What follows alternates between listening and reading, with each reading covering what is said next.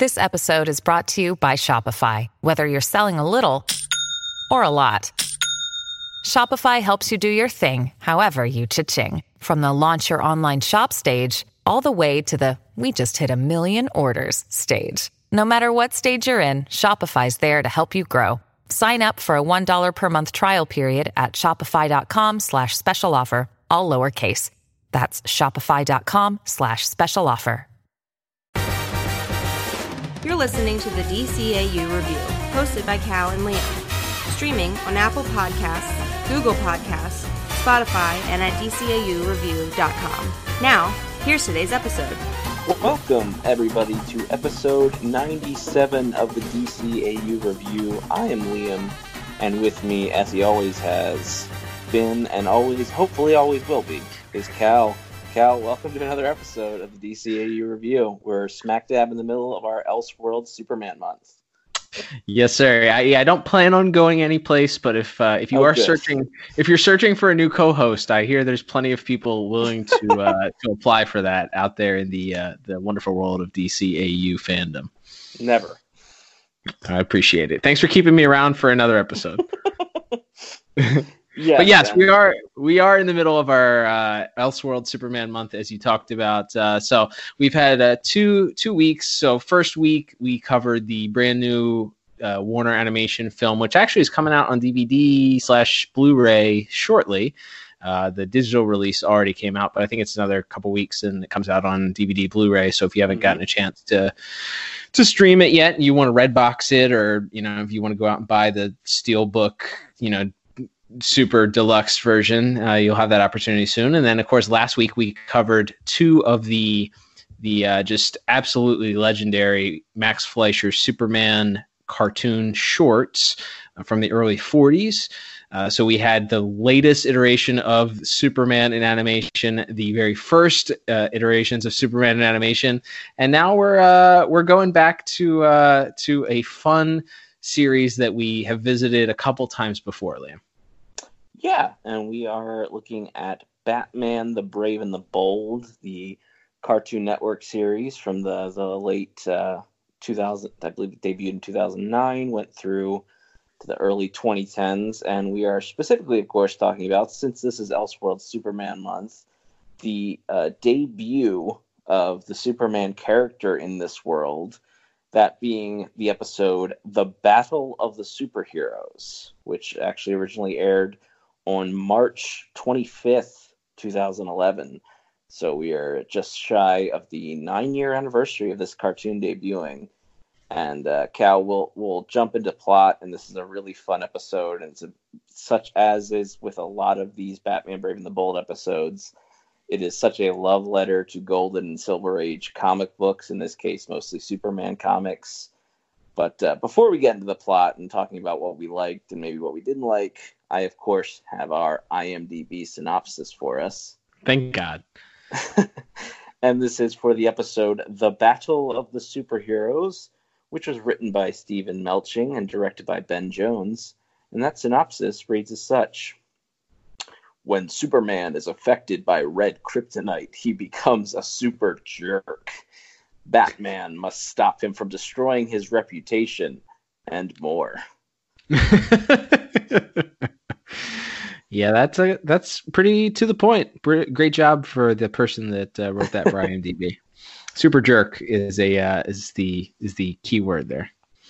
So yeah, as we jump into plot here, Cal, obviously, like we said, this is the first appearance of Superman in this Brave and the Bold world, which is a much lighter take on the Batman mythos. And as if you're not as familiar with the show, every episode he would team up with a different famous DC character. And for the first couple seasons, they really avoided a lot of the heavy hitters, as far as the Supermans and Wonder Womans, and even you had minimal appearances from maybe some of the lesser known Green Lanterns. But here we get the first team up in this world of the Man of Steel. It's world's finest. Of course, you had to know one day we'd get to see Batman and Superman team up in this world, and as I sort of mentioned in the intro there, what proceeds in this episode beyond Superman getting affected with red kryptonite and becoming a super jerk is just a 22-minute love letter to Silver Age Superman comics and the wacky, silly, and awesome nature of them. Oh boy, yeah, that's to say the least. Before we actually talk about that, though, I think we mentioned it. We definitely mentioned it on the prior. I think we've done 2 other Batman Brave and the Bold episodes. Correct. Yes. So on the 2 prior ones, we talked about how before you kick off to the main story, and something that I appreciate and have neglected to remember before watching this episode is before we kick off to the main story, they have these little intro, mini stories that are self-contained, yes, that are 1minute and 30 seconds long or something like that. So this one I thought was pretty awesome, and we'll talk some of it about it in the visuals part of our discussion here. But so he's never named exactly. He's actually called a pharaoh, but we have an appearance of the 60s Batman classic villain King Tut, who is turning some normal citizens into zombies. Yes. And then Batman and Robin show up in these mummy costumes, which I'll discuss further in visual, or in the visuals and animation. But they show up in these mummy costumes that that reflect or deflect the rays that come out of King Tut's wand that has been turning these people into zombies, and protects them from being turned into zombies. A very, very 1960s and Silver Age Batman story, and it just a lot of fun. And he has, King Tut has his own King Tut mobile that he tries to escape in. It's shaped like the Sphinx. King Tut, by the way, if you're not familiar with Batman 66 or who this guy was, in Batman 66 at least, he was like a college professor and I guess an Egyptologist or something like that, yes, who got hit in the head and suffered some sort of brain damage from getting hit in the head, and made him think that he was the reincarnated King Tut, and all of his crimes were then sort of Egypt related and, yes, stealing artifacts and such.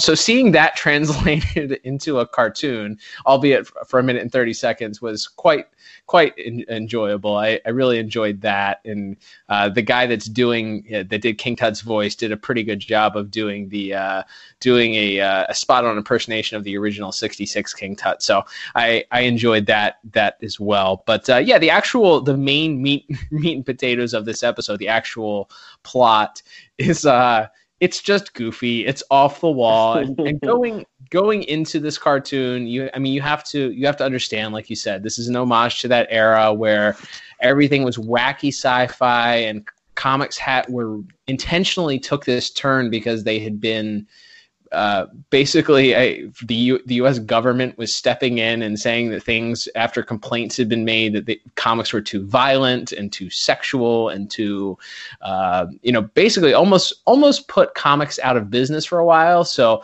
comic books had to sort of take this turn to be more lighthearted and child friendly, and these goofy off-world sci-fi type storylines, which is kind of what birthed the Silver Age. Am I right?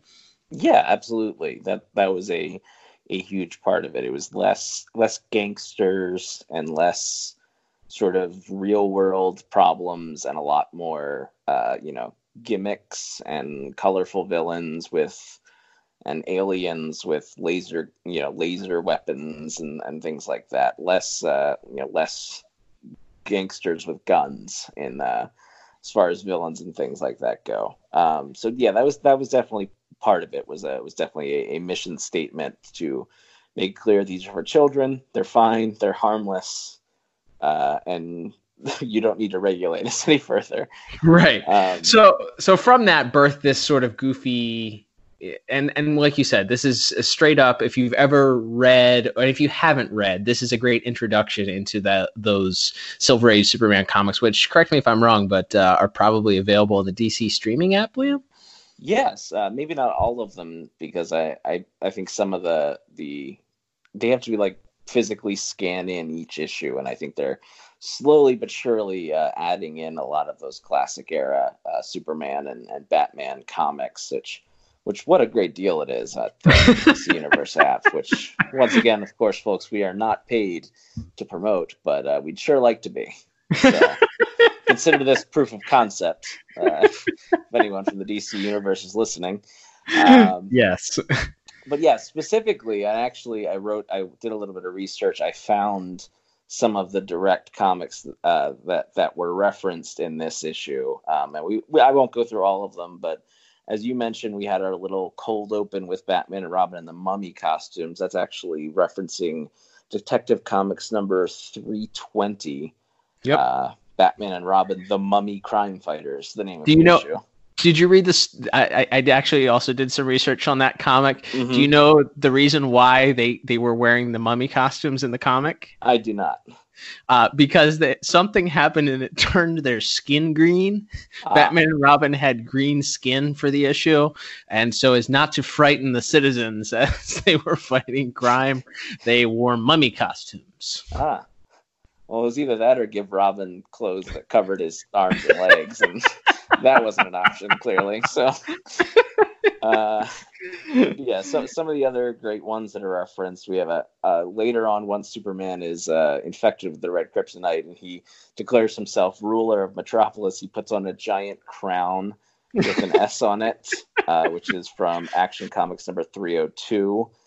Some of the other ones referenced are a few different issues of the Superman's pal, Jimmy Olsen, number 30, which is Superman destroying the bathrobe that Jimmy gifted him. Superman's pal, Jimmy Olsen, number 53, which is where Jimmy turns into a giant turtle man, and Superman has to exile him from the Earth. And then actually right at the start of the episode, as the main portion goes, as Jimmy is pretending to be sick and dying in his bed to try to trick Superman into revealing his secret identity, is actually from Superman's pal Jimmy Olsen, number 131. And in addition to that, there's a couple other ones. Superman's girlfriend, Lois Lane, number 23. She imagines herself being married to Superman and sees two little super kids playing catch with a giant boulder. That's literally a cover from that issue. And there's one other great reference that maybe we'll mention a little bit later. But yeah, as far as the rest of the plot, but among all of these great Silver Age references, we also have references to things like the Christopher Reeve movies, to the Dark Knight Returns graphic novel, which thematically is about as far away from this Brave and the Bold series as you could get. But a lot of the action in the actual Superman versus Batman fight is obviously not just Batman's suit, but the some of the action shots of how the action takes place are ripped straight from those panels of the Dark Knight Returns book. And it's a really, and we'll get a little bit more into that in visuals, but yeah, it references a few different eras and even references the DCAU itself a little bit. And again, we'll get into that a little bit more in visuals, but sure. I guess as we mentioned, we can go ahead and give our scores for plot. It's a wacky, fun story. We get a little bit of Superman. We get a little montage of Batman and Superman fighting a bunch of different Superman rogues. Superman goes crazy for a little while. Batman and Krypto get him to snap out of it. And then we get a little bit of them tricking Lex Luthor at the end and shaking hands and riding off to fight crime again. So I thought this was pretty perfect for what it was. And for that reason, I actually gave plot a 10 out of 10. Wow. That is surprising. I went, I'm similarly there. I went 8 out of 10. It is goofy. It's fun. As you said, Lex Luthor gets captured early on in the episode and sent to prison, only to have to reappear later on. And he's sent these red kryptonite, a necklace to Lois and a watch to Jimmy Olsen. And we find out that it affects Superman and basically turns him into the anti-Superman.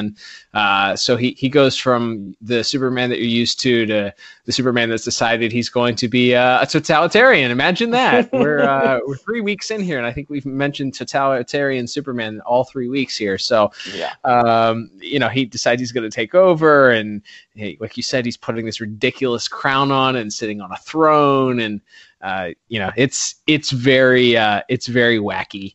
Of course, at the end, it's revealed that Luthor is behind it all, and the Luthor that was arrested was a robot, and he's been pulling the strings. And Batman learns that the effects of red kryptonite only last 24 hours, so he just has to occupy his time and fight him until the clock strikes noon, at which time Superman reverts, and then they face Luthor. They realize Luthor is the only person that knows besides Batman and Superman how red kryptonite affects him, and they go to confront Luthor, who looks like he kills Batman. I don't know. Shoots him with a ray, and then Superman goes to attack Luthor. At that point, Luthor pulls out his green kryptonite ring, and Superman is affected initially, but then laughs it off and knocks Luthor out. And turns out that Superman was wearing a Batman costume, and Batman was wearing a Superman costume. So go figure. They switched places. Yeah, I love that little bit of trickery. Yeah. Yeah, it was good. And then one of the best parts is they're throwing Superman and Batman a parade at the end, because that's what you did in the Silver Age. Even though Superman just destroyed half the city and was a jerk, super jerk, now we're throwing him a parade because yay, Superman. Trusted reporter Clark Kent wrote the story that he had been under mind control. So that's true. There you go. The city forgave him. There we go. Anyway, I gave it a very strong 8 out of 10 for that. It's cool. A little goofy for my taste. I love it for the Silver Age era corniness, but it's still corny at the end of the day. That's fair. And moving on from there to visuals and animation. And Cal, we already mentioned there's so many great homages to specific comic book covers. And we also get kind of, again, just that whole era of Superman. We get to see the Fortress of Solitude at one point, complete with the giant door with the big golden key in the middle of the Arctic. And we go inside the fortress. We see things like, we see one of the robots from the Mechanical Monsters Fleischer short. I had that written down as well. Yes, we see the Phantom Zone rings from the Christopher Reeve movies. There you go. We see, of course, the Bottle City of Kandor, which Superman, while he is under the effects of red kryptonite, just picks up and starts shaking while shouting "Earthquake." Love it. And some really fun visuals. Yeah. And as we mentioned here, the fight between Batman and Superman is probably the pièce de résistance as far as the actual traditional superhero animation, but a lot of fun visuals throughout this one.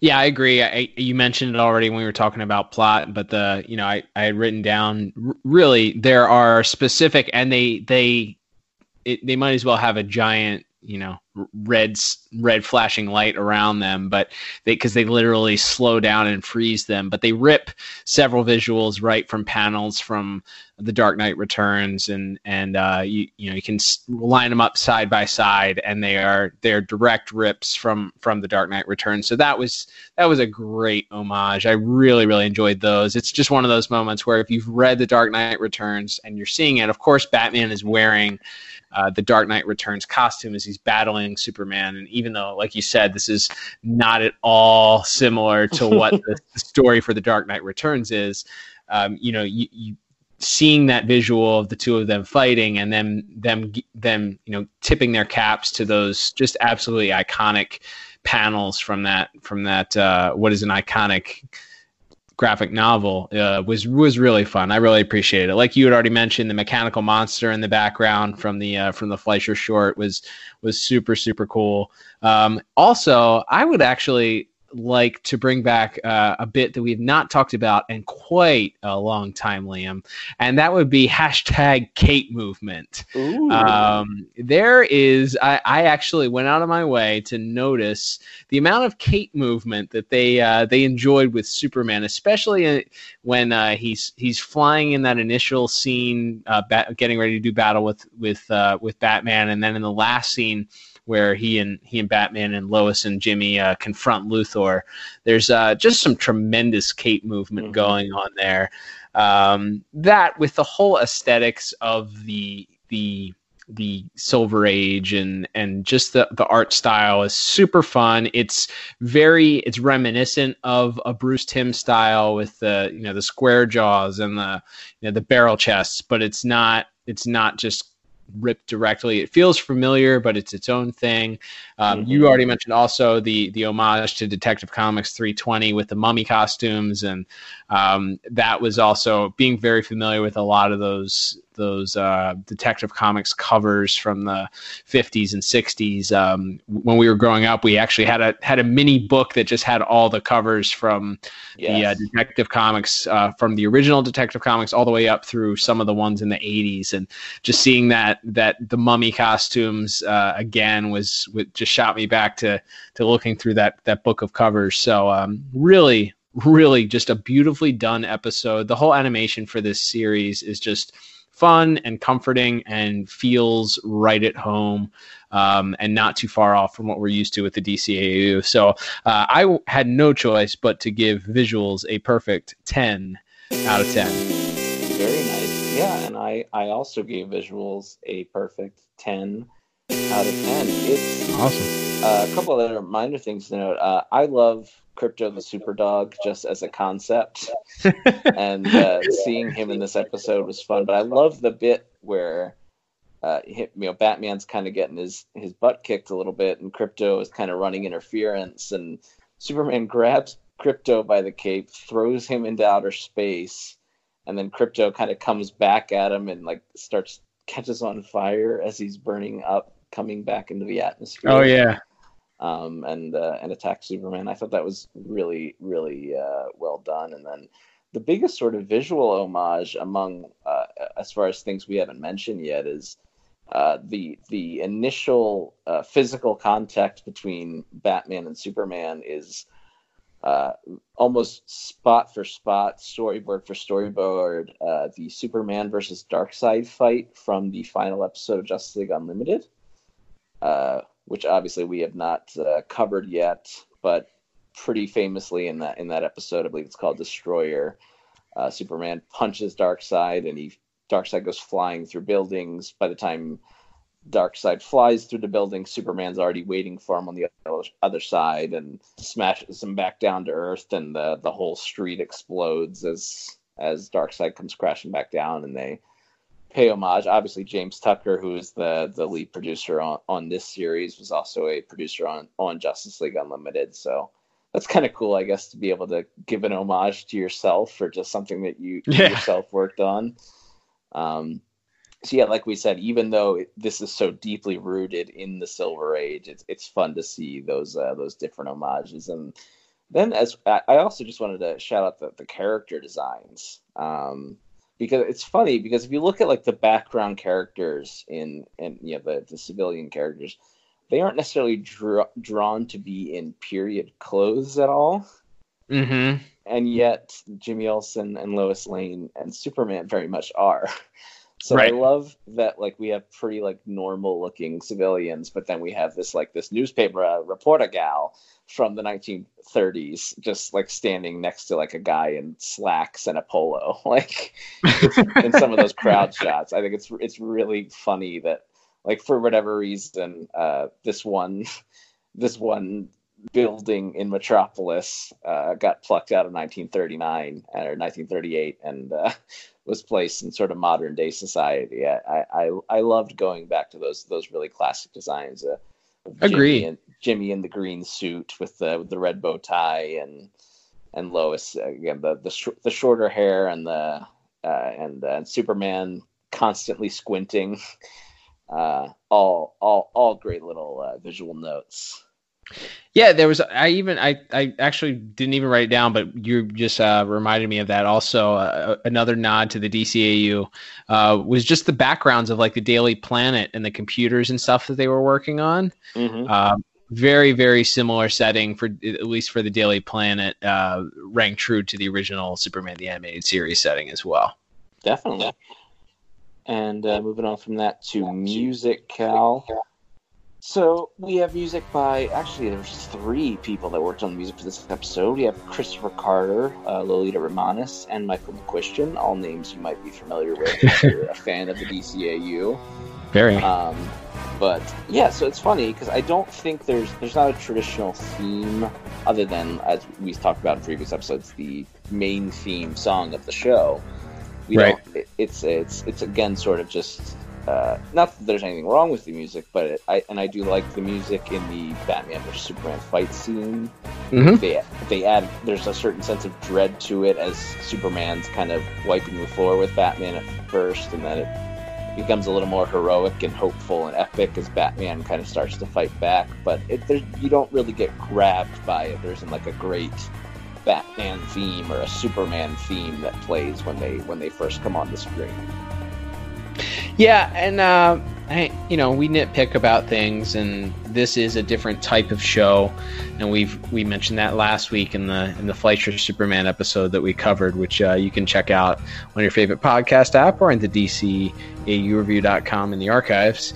But it's hard when you're using this scorecard that we use for our standard DCAU shows for these Elseworlds programs. But because we have like, this is what we do. This is our scorecard.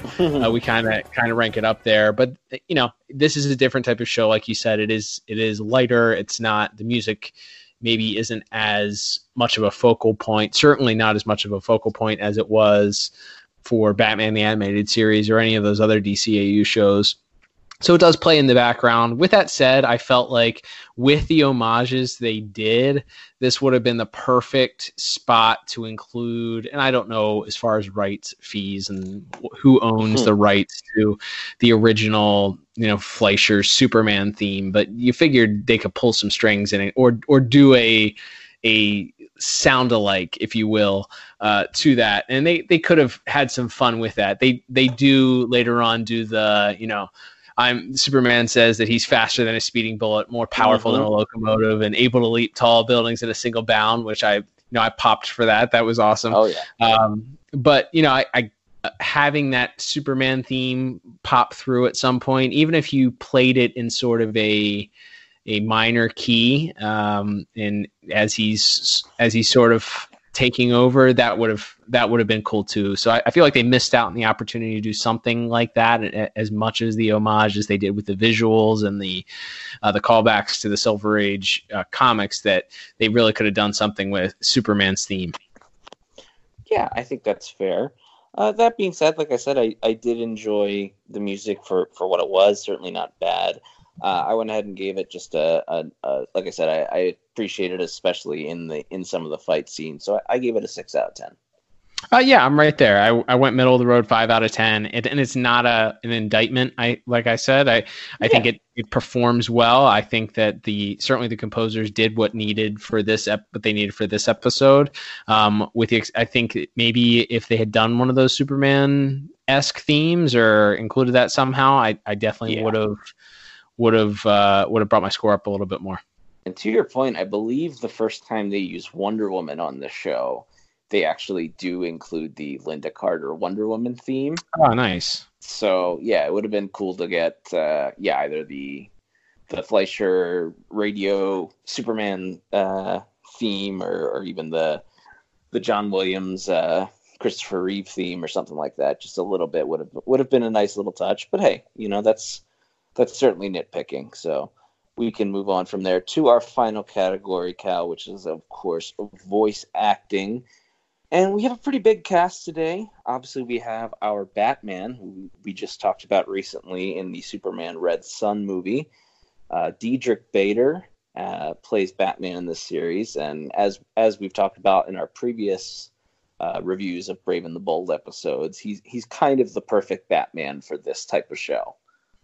Yeah, he's that Batman that takes himself a little bit too seriously. He's not quite the straight tongue-in-cheek wink at the camera Adam West, but it's as if that Batman took himself more seriously, I guess. So yeah, I love this. I love Dietrich Bader as Batman for this version of Batman. Agreed. And some of the other cast members we have Richard Rose as Superman, who it's funny, some of the voice acting talent, they aren't necessarily the big guest stars. We certainly have some familiar names that we'll get to in some supporting roles. But as far as Richard Rose as Superman, he's done a lot of voice acting over the years, a lot of video games, a lot of sort of minor roles in various cartoons. But here he is getting a pretty big deal, as we mentioned, the debut of Superman in this cartoon, and he's not necessarily one of the big names in voice acting, but again, for this type of Superman, I think he does a pretty great job. Yeah, I think it's funny. When I first heard him, I thought it was George Newbern doing a kind of over the top voice. A more exaggerated voice, because he has a very similar tone to George Newbern. So it felt comfortable in that sense, but then he definitely sets himself apart by being the goofy out there, outlandish, over the top Superman. There are some absolutely hilarious lines that he delivers as Superman, especially when he flips the script and all of a sudden it's just super jerk. There's a lot of great lines that he delivers, and I think he does a really, really, really good job. It was really fun hearing somebody different do Superman's voice and have to do this sort of just, I don't know, out there version of Superman that is, it's not quite a caricature, but it's kind of like a caricature of Superman. Yeah, definitely. Other voice actors we have on tap here, we have Sienna Erwin as Lois Lane. Not to sound like a broken record, but great for a 1940s newspaper reporter. Very fast talking, very over the top, but a good Lois Lane. Definitely. And we have Alexander Polinsky as Jimmy Olsen, who I certainly knew him best as, although he's been an actor for years and years. But I know him best as the control freak on the Teen Titans cartoon. As one of your faves? Yes, one of my favorite cartoons, and that was sort of one of the, as far as original characters that were created for that cartoon, he was sort of one of the breakout villains of that show. And so it was a little, that part was almost a little distracting for me, because as soon as I heard it, that's Control Freak. That's hard to hear. But no, I think he does a good job as, again, this aw shucks gee whiz Silver Age Jimmy Olsen. I think he does a fine job. Yeah, he's a little bit goofy. That Jimmy Olsen Silver Age character is just, man, out there. Definitely. I mean, he's no DCAU mulleted baggy pants Jimmy Olsen, Good point. But rounding out our voice cast and some of the more minor roles, you mentioned King Tut. We have John DiMaggio as King Tut, who fans of this show or fans of DC animation might know as, in fact, playing Aquaman on Batman the Brave and the Bold. Of course, he was also the Joker in the Batman Under the Red Hood movies, one of our favorite non-Hamill Jokers, I think it's fair to say. And agreed. I think he's tremendous as King Tut, as you pointed out. It's only maybe a minute and 20-second scene, and he probably only has 5 or 6 lines of dialogue, but a great homage to, again, that just ridiculous character, that ridiculous and wonderful character from the 60s Batman show. Yeah, he's loads of fun, not a lot, and he also does the awkward, like, whatever noises that Toyman was making, I believe. Yes, uncredited. The giggle, I guess. I don't know. Yeah, and then we have Kevin Michael Richardson playing Lex Luthor, as well as the very briefly seen Mixius Spitlick, who, again, fans would know as the Joker from the Batman, and about a billion other voice acting roles over the years. But I like him as Luthor. He's a little bit more understated, which is funny because we've been talking about all these sort of very over the top, silly voice actors, but he gets to play sort of a more traditional, more sinister Lex Luthor, and I like him in that role. Yeah, it was a little bit jarring. Again, it's one of those voices that you're used to hearing Clancy Brown. Of course, we heard another different Luthor in Superman Red Son, but Kevin Michael Richardson has a voice for cartoons. So, it's over the top. It's very villainy, and I think it fits this version of the overtly sinister Lex Luthor as opposed to the covertly sinister Luthor. Agreed. And so that about brings up. I will mention we also had Jeremy Shada, or perhaps it's Shada. I apologize if I'm butchering that, but playing Robin in that brief role, as he would probably be best known as the voice of Finn on the very popular show Adventure Time, which I've never seen, but people that have seen it swear by it, so I'll take their word for it. But always fun to see. Robin has an interesting arc, and perhaps we'll look at some of the Robin episodes of this series someday as well. But it's fun to see him in the cast as well. But yeah, overall, for all the reasons we mentioned, Cal, and it's such a great cast, and it's such a great piece of this wonderful Silver Age tribute puzzle that we've been talking about all episode. I actually went ahead and gave voice acting a perfect 10 out of 10. Wow. That's awesome. I gave it a very strong score as well, not quite as high. I went 8 out of 10. Jimmy Olsen annoyed me. Sorry, that's not the voice actor's fault. That's the character itself. But I took the points away because of the character of Jimmy Olsen. So that's fair. Maybe I should have debited that from the plot. I don't know, but they both get the same score of 8. So 8 out of 10 for voice acting for me. All right, Cal. Well, I guess that will bring us to our final score. Oh, wait a second. Oh, double. Two of them. So I guess that means we both have a bonus point this week? That would lead me to believe that is correct. Well, and it's funny enough, we talk very often on this show. If you listen to any of our episodes, you'll notice that a lot of times we have similar, though very rarely identical scores. Correct. And we always like to point out that we do not discuss what scores either of us are giving before the episode starts. We learn each other's scores as we're recording our episodes here. Correct. But we do generally discuss bonus points before the show, just for production reasons. Sure. And it just so happens that for the first time ever, Cal, we're each giving a bonus point to our score for the same moment. Yes, and this moment, I watched this episode last night, and I was watching it by myself with my two of my dogs, and I LOL'd so hard at this line for multiple reasons. The delivery, the over-the-top voice of Superman, the entire situation as a whole, and just it's so if I had thought about it, maybe I would have given this 8 points to make this the perfect episode. That's how great this particular line is. So I'll let you explain it, and then we'll play the line for the listeners. Yes.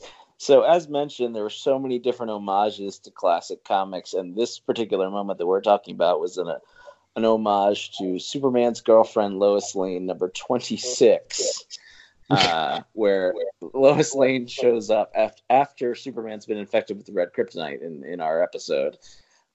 She shows up to have a picnic on the beach with Superman, where she finds Superman and Lana Lang sitting together, having a picnic. At which point, Superman tells her, full of anger and red kryptonite, tells her that Lois deserves this for all of those love schemes that she put into play, where she kept trying to trick Superman into marrying her. And I'm not doing it justice, but like we said, we're gonna play the clip in a second here. He's not the same person. We were supposed to have a picnic, but he was with another girl. It serves you right, Lois, after all the love schemes you pulled to get me to marry you. I have no idea what he was talking about. My goodness, it's so funny, and again, you have that homage to the comic book cover, but it's just, and again, that's if you're familiar with that era of comics, it is so picture perfect of how ridiculous, Lois trying to trick Superman into loving her or marrying her repeatedly was such a common thread and story point in that era of comics, and perhaps almost equally as good as Superman's line is when they cut back to Lois moments later, and as she's recounting the story to Batman, and she goes, "I have no idea what he's talking about." It's so good. It's so freaking funny. Yeah, so Superman, he lied to Lois to get her to come to the beach so she'd see him with another woman in order to get back at her for all of the love schemes. Well, and almost as funny, you mentioned it also, but the scene where Jimmy Olsen is tearing down all his Superman paraphernalia out of his clubhouse, and he's talking to Batman, and he flashes back to how Superman's a super jerk now, and they show this clip of him giving Superman this robe has Superman's S monogrammed on it, and Superman just uses his heat vision to burn a hole right through it. Yes, it's so incredible. That whole montage of Superman being a jerk, blowing clouds over to top the sun to ruin everyone's nice sunny day. As we mentioned, picking up and shaking the bottle city of Kandor. Yep. And then as Batman begins to talk to him, he just drops it, and you hear additional screams and explosions happening. Just that whole montage of Superman being out of control on Red Kryptonite gets a bonus point from both of us this week. And as we mentioned, historically, the first time we've ever given bonus points to the same moment. Yeah, it's so good. It's really, really funny. And I really that whole montage made this episode for me. Absolutely. And so that, Cal, will bring us to our final scores here. I have a final score tallying up all of my points. A 37 out of 40. There you go. I'm a little bit lower. I don't think we've ever done the disagreement alarm for actual scores here. It's a 5-point differential. I think that's pretty large for us as far as differentials are concerned. I went a little bit lower. You had 310, so that set this apart for you. So mine's a little lower at 32 out of 40. Well, there you go. But I would say, as far as rewatchability, yes. Absolutely. This is again, especially if you have a love for those era of comics, or even if you're just kind of vaguely familiar with them, this is such a just ton of fun. And even in the midst of all the silliness, like we mentioned, you also get some really fun action and some great homages to some more serious content as well. So it's a really good mix. So I would definitely give this one a thumbs up for rewatchability. Yeah, it's 22 minutes. I mean, the comedy aspect alone of that Superman, I want to go watch that montage right now. That's how great it was. And these are very light. They're not heavy, and you can put them on and check your phone while you're watching it. If you're one of those people that doesn't watch the TV while they're watching TV, which is most people nowadays, I think. I think we're all guilty of it sometimes. Yeah. Absolutely. So, that's something to put on for background noise to enjoy also. So, definitely even just for the Batman Superman battle is a fun one also. Definitely. So that will begin to wrap us up here for this week, Cal. Thank you so much for listening. As we've mentioned, you can head to dcaureview.com. That's where you can find our new episodes every week. But you can also subscribe to us on your favorite podcast app, like Apple Podcasts, Google Podcasts, and the Spotify app, as well as many other third-party apps, I'm sure. So we do appreciate those of you who do subscribe. And also be sure to hit us up on social media at DCAU Review on Twitter as well as Instagram. Let us know what you think of this episode. Let us know what you think we should review next, and any other feedback you have for us, any other DCAU topics that might come up during the week. You can always find us on one of the social medias, and we'll be happy to discuss that stuff with you. Absolutely. Yeah, always love interacting with people, and lots of exciting things still happening. We are eagerly anticipating some of the new Batman stuff, the Adventures Continue stuff, a lot of great news and stuff seemingly coming out on a weekly basis for that. But we've talked about it several times in the last couple weeks. It's a great time to be a fan of the DCAU. So join the conversation, follow us on social media, and hey, we have a couple contests that we're working on too. So you might even win something just for chatting with us. So keep an eye on our social media. Sounds like a good deal. And before we leave, I will let our listeners know, Cal, what we'll be reviewing next week, which will be the Legion of Superheroes cartoon, the pilot episode of that show, which is called Man of Tomorrow. So we've got yet another Elseworlds Superman, and also happens to be a show that has James Tucker as the lead producer. So we might have some similar things to talk about next week, or perhaps that show will stand out completely on its own. Either way, looking forward to looking at that show for probably the first time since it aired.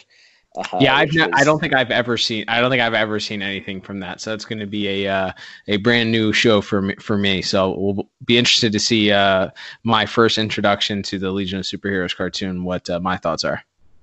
All right. Well, that sounds good. We can't wait to see that next week. And pretty soon we'll be discussing what we'll be reviewing in the month of April, including our very exciting 100th episode, which is just around the corner. But we'll get to that down the line. And until next week, I'm Liam. And I'm Cal. And we'll be back soon with another episode of the DCAU Review. Bye-bye.